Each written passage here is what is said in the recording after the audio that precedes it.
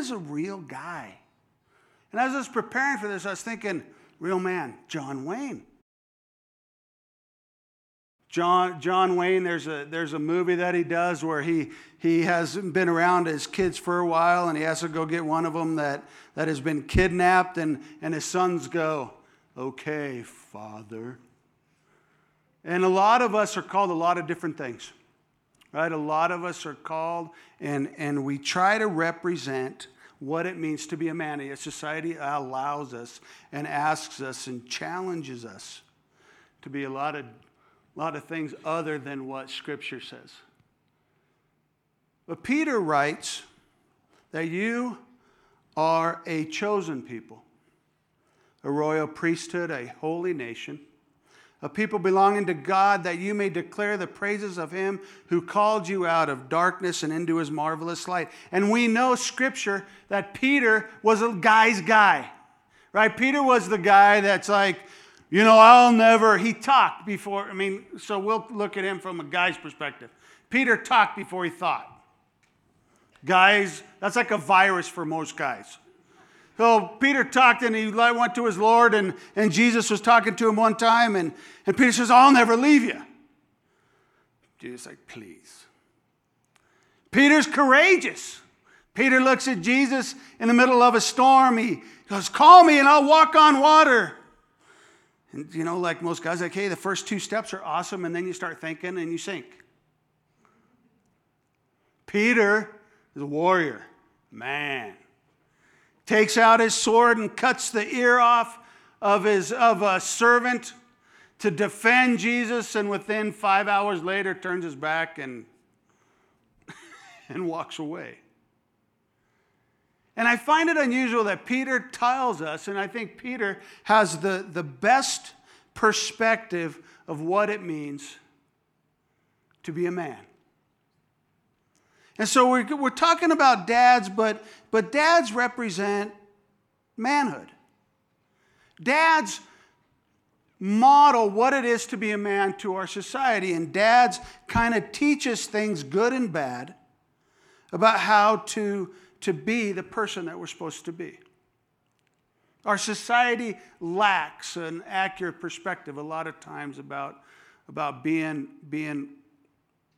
and modeling biblical manhood. And I thought when how we talk about this, I just wanted to just take this and go, what is a real man? The real man, John Wayne, rides horses? I hope not, because I hate horses. They scare me. Honestly. Taylor children, you all are out riding horses weekly. They're 4-legged creatures. I'm scared of them. So I've been around a bunch of guys. I spent most of my life in the construction field, and so I've been told what I should be and modeled what I should be. But then I look at this section of Scripture, like, what is a real guy? Well, a real man knows who they are. They know their identity. Male or female, the easiest way to get sideways in life is to confuse your identity. And a guy will take his identity and go, hey, who are you? And I'm a carpenter, cabinet maker, mechanic. I'm a pastor. And we begin to confuse our identity with what we do. Right? So we take pride in what we do, but when we root our identity in what we do, what happens when we're laid off?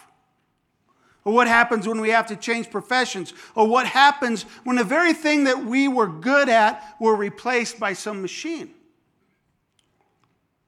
And so you sit there like, okay, a real man is tied to his identity. And who are we? Well, we're chosen. You see, when we understand as people of God, who we are and who we are in Christ, then no matter what happens around us, our extraneous circumstances, all the crazy things that the world brings us is irrelevant because our identity is not tied to those things. Our identity is tied to what Peter writes. Peter writes that you're chosen. Notice that Peter doesn't go, hey, I'm the rock. But he was tasked to build his Savior's church. But where he finds his identity is not in the task that Jesus gives him, but in the relationship that was established by his Savior. And so because of his relationship, he was able to do these amazing things. But also because of his relationship, he weathered, like all the rest of the disciples did, crazy hard stuff. And he didn't look at the crazy hard stuff that came his way and says, oh God, you hate me. I'm doing something wrong, or somehow my value is this. Why? Because I'm chosen. I'm a priest. And so as not only does a man know who they are, but they know who they belong to. One of the verses that one of the translations of this, it says God's special possession. God's special belonging. Who do we belong to? As men, as people, as chosen of God.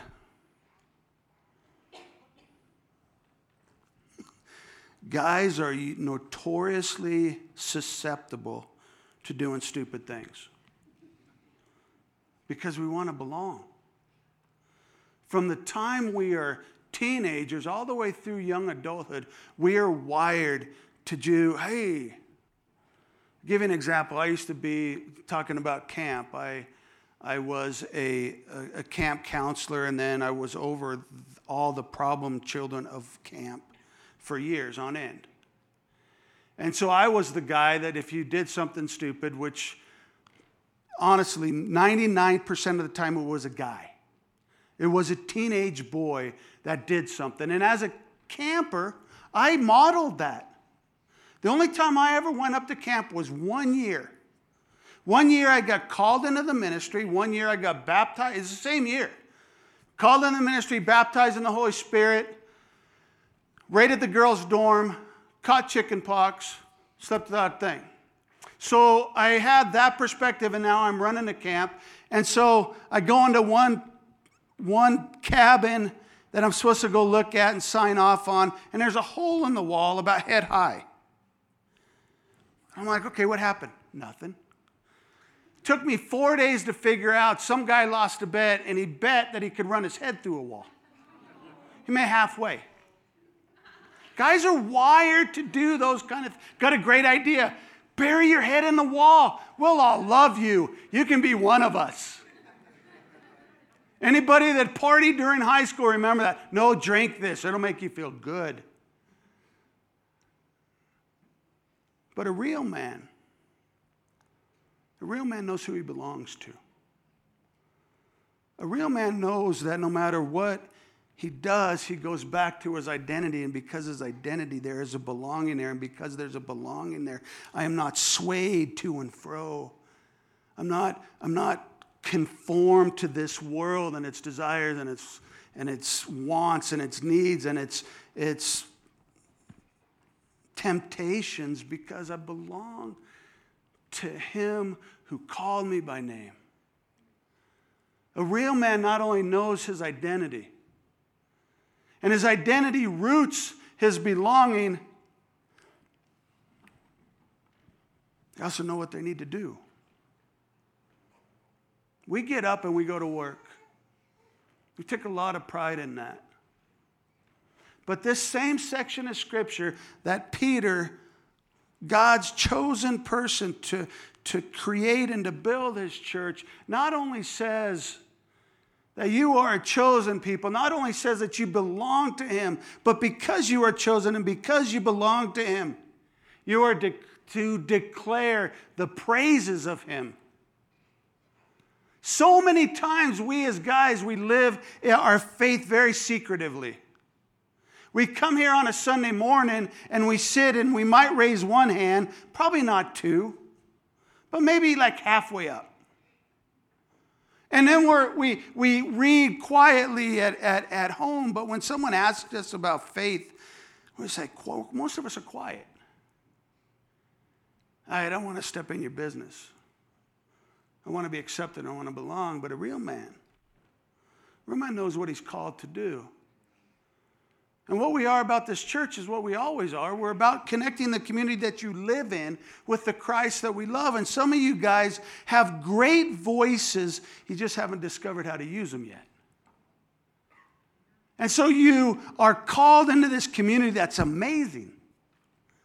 That is rich with opportunity that God has entrusted you with. Right? And that's the deal. It's not like God's desperate. Oh, the world's going to fall apart if I don't do something.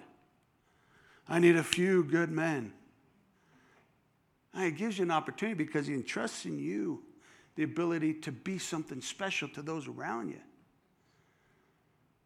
And the world that I used to swim in, and it's, honestly, carpentry and blue collar work's a lot like pastoring. You show up day in, day out and you do things, and then you surround yourself with people that are just trying to get by.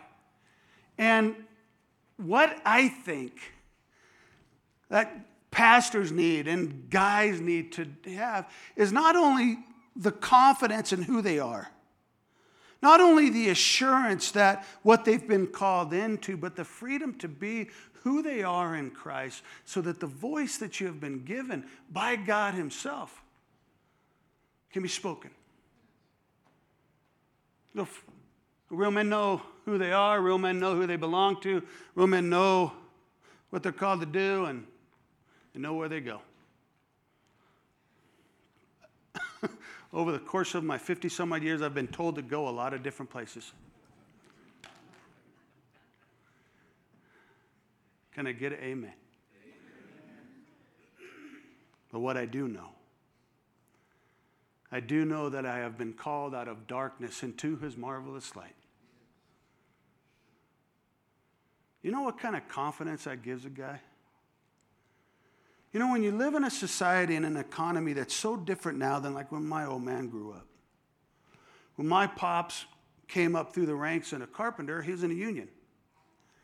And if you've ever been a part of a union, there's a certain guarantee there.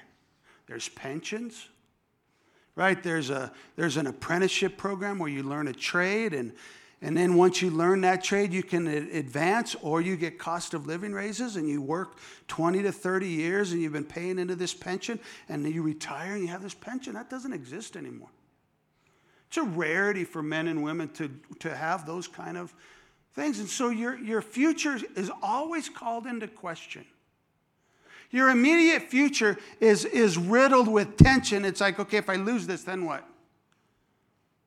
Or what should I do? Or how should I go? Or how do I prepare? And if you're a dad with kids in a fluctuating economy, you also know what it's like to wake up going, God, give me work today. Let me be able to pay the bills and operate in this world that's constantly in flux and constantly changing. And like, what do I have to do all this? And yet a real man knows no matter what he faces, no matter what he does, he knows eventually that he will be called home. That he will be called into a light where there is no more weeping, there is no more sorrow, there is no more sickness, there is no more disease, that we spend eternity with the Father. And because we get to spend eternity with the Father and the Son, there is a certain confidence that no matter what happens here, we can boldly do what we've been called to do.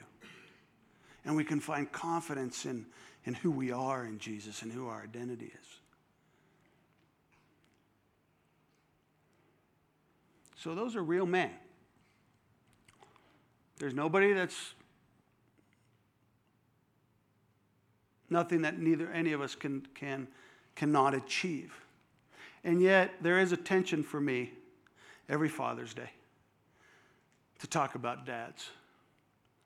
Because I know in any audience of this size, there's a half a dozen people that have been hurt by their fathers. There's a half a dozen people or more that could tell me stories, and this happened last year, that there were stories told, yeah, but you don't know my dad. And so this is what I wanted to end with this morning. For you guys, Solidify your identity. Understand your task. Be bold in what you've been called to do and always know that you have a guarantee of coming home. For those of you that have been hurt, I'm going to challenge you with 3 or 4 things. First thing is, all dads are human. Unfortunately, sometimes we wish as men that we could wear and be the superheroes that our kids told us about, but the fact is that all dads are human. Romans tells us that we have all fallen short of the glory of God. But here's the other side of that. Well, all dads are human. Y'all are too. Sorry. If you picture yourself as Superman or Wonder Woman, hold on to that. That's a cool thing. But understand that we all live in a frail, broken world and we all fail. And while there are intentional brokenness that happens and violations that happen for the most part, dads are human and we're human, and your father is the product of a fallen world. And for some of you, I'm sorry that there was a biological act that happened and nothing more. And that's not the dad that I was talking about here. I'm sorry for that. But understand that we live in a fallen world. Understand that we live in the midst of brokenness. And unfortunately, when we're in the midst of brokenness, we have a tendency to have to endure that in a lot of our lives. We've been invited, for some of us, to a party that we never asked for or wanted to go to, and yet we find ourselves as children in the midst of this system that's messed up. And it's like we become adults, and we're like, well, that's not fair. I'm not saying that it is. I'm saying that it is a result of brokenness.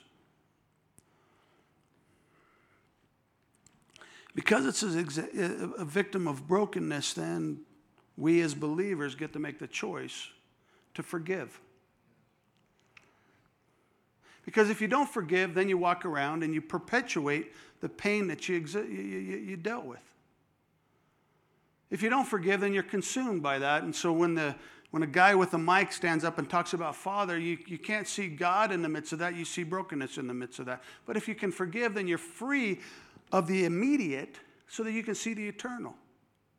You can realize that the brokenness that you were modeled does not model the God that we know and talk about and profess and believe in and rest in. That is our Father. So we as believers in Jesus Christ all have the same pops. We have dad, we have the old man, we have the guy that we can call up at 2 o'clock in the morning, know that he's going to pick up the phone and hear us. We have the guy that will walk us to a window and go, hey, I know it's loud, but it's not that scary because I'm there with you. We have the guy that will provide for us. Out of everything that he is, he works for his kids. And that's what his dad says. Out of everything, I'll provide for you according to my riches and glory. I have cattle on 1,000 hills, and guess what? They're yours. And so when we look at our earthly father and we critique the brokenness of the father and we take that as a paradigm of fatherhood, then we lose the truth that says, as our Father does, he stands at the door, at the gate, and he waits for us to come home. And when we come home, no matter how dirty and smelly and stinky we are, he parties, because that is the heart of a father. Heart of a father looks at you and I'll tell you, he'll hey, you still breathing? You walk in when you're sleeping at night. You don't even know he's around. And he'll lift you up. And he'll care for you. And a dad will be proud of who he is in your life. Not what he does, but who he is in your life. And he has a picture of you. If God had a wallet, you're there. Or a smartphone. Probably a smartphone now. Not Apple, but smartphone.